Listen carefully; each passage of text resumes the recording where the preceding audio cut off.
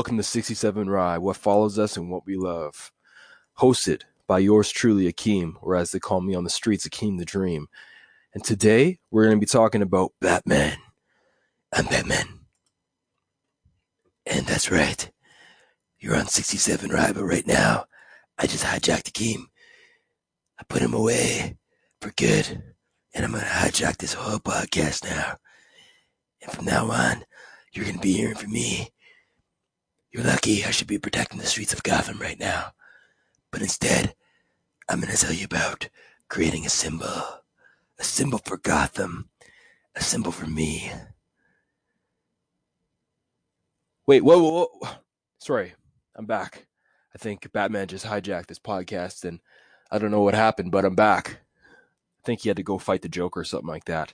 But we're here today to talk about an idea called creating a symbol, and it's off the blog from 67rye.com called Batman 67 or 67 Batman. And in that blog, I discussed the idea of the power behind a symbol. Now, symbols are important in people's lives because they're signifiers, they're triggers. We identify with them.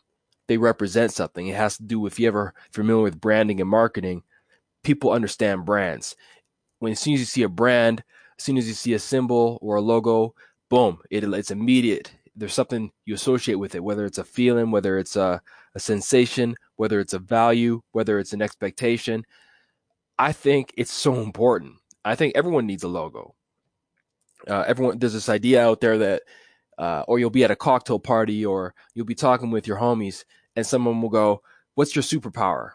Or so-and-so, how would you describe your superpower? Well, if everyone has a superpower, that means everyone must be a super person, and not a super person, but everyone must be a superhero. And if you're a superhero, guess what you're missing? You're missing a symbol, because every superhero has a symbol. Okay, so if you don't have that symbol, we need to work on some things. And to start off the blog, I quote Bruce Wayne from Batman Begins when he goes, "Bats frighten me, and it's time my enemies feel my dread." Boom! What is he saying there? He's saying, I have to create a symbol that makes enemies feel the same way about me as they do about bats. That's powerful. And I mean, if you create that symbol, it's so integral to who you are, your aura, what you believe in, what you're going to do. I mean, it should be instantly recognizable. And I think that using whatever you fear is a great catalyst for a start when it comes to, okay, well, I don't know where to create my symbol. I don't know how to create. Where should I start? Well, start with what you fear, because that's what Bruce Wayne did, and it worked. What do you fear? Do you fear skydiving? Do you fear public speaking? Do you fear onions? I fear onions. I hate onions. Okay, if you put onions in food, I ain't eating it. I don't care what it is, or I will pick through it. You will not like me as a dinner guest. I'm probably allergic. But so my symbol might be an onion. I'm just going to embrace what I fear, what I dislike.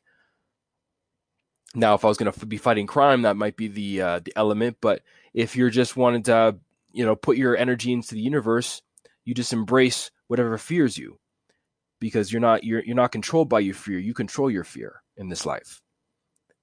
And, when I think about what this blog is about, with this, what I'm doing with 67 Rye, it's all about reading and writing. I'm writing blogs and I'm talking out loud about the blogs I write. I'm giving it to you fresh, right off the presses. So what does that have to do with what I'm talking about? Well, when I was a young boy, we used to have this thing called bump reading in class. And bump reading was when someone would read from a paragraph and go blah blah blah blah blah blah blah, bump Akeem.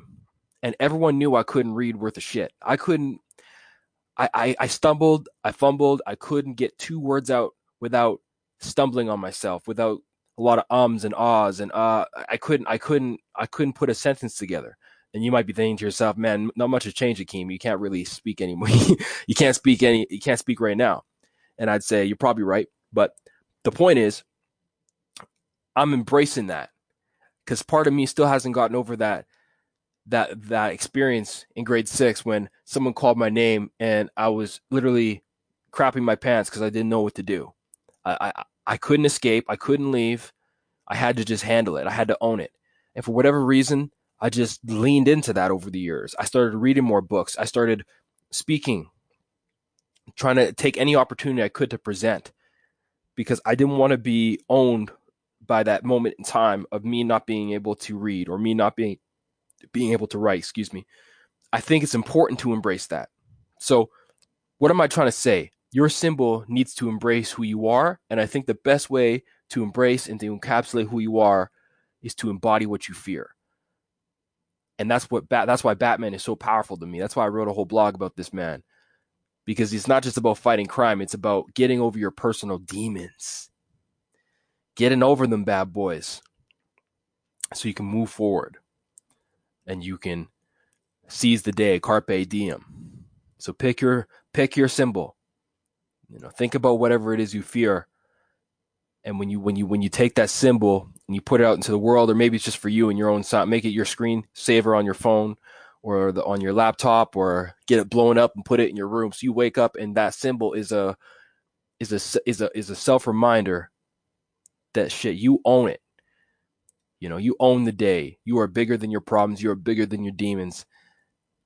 And the enemies from within and the enemies from without, they don't stand a chance. With that, I'll leave you be. And, oh, wait, I'm being bothered. Wait a second. What was that? I'm back. It's Batman. Thanks for tuning in for another episode of 67 Rye.